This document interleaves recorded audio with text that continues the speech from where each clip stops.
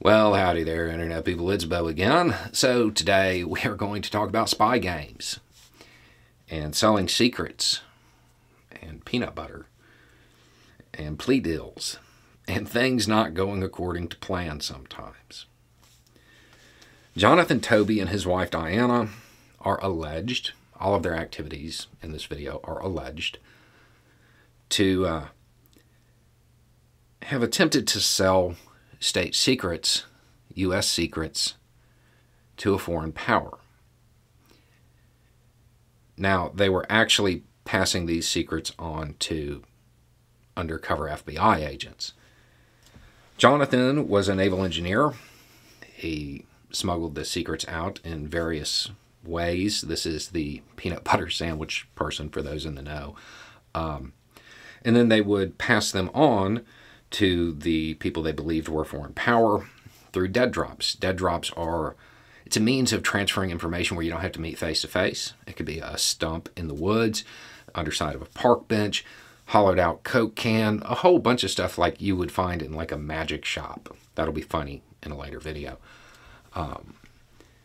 But as far as we know, no secrets were actually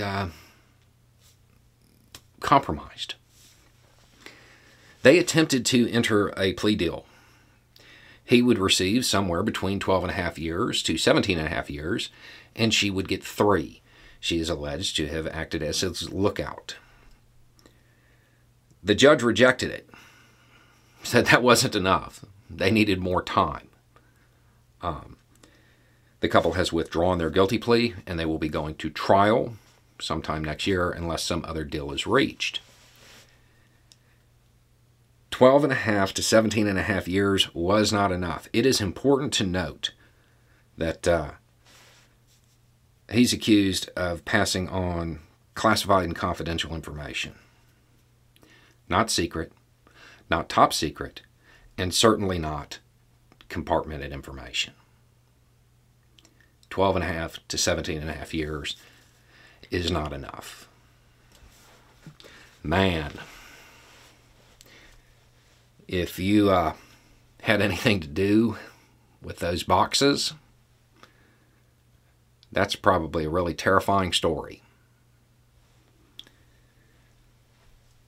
Now, there is the active attempt to pass it on to a foreign power, but it is also much lower importance when it comes to the information itself.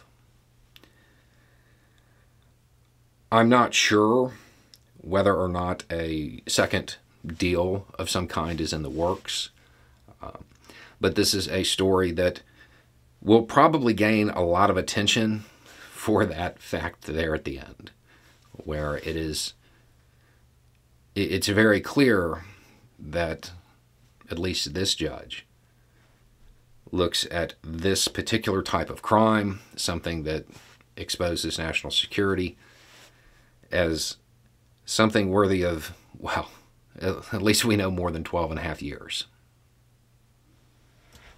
Anyway, it's just a thought. Y'all have a good day.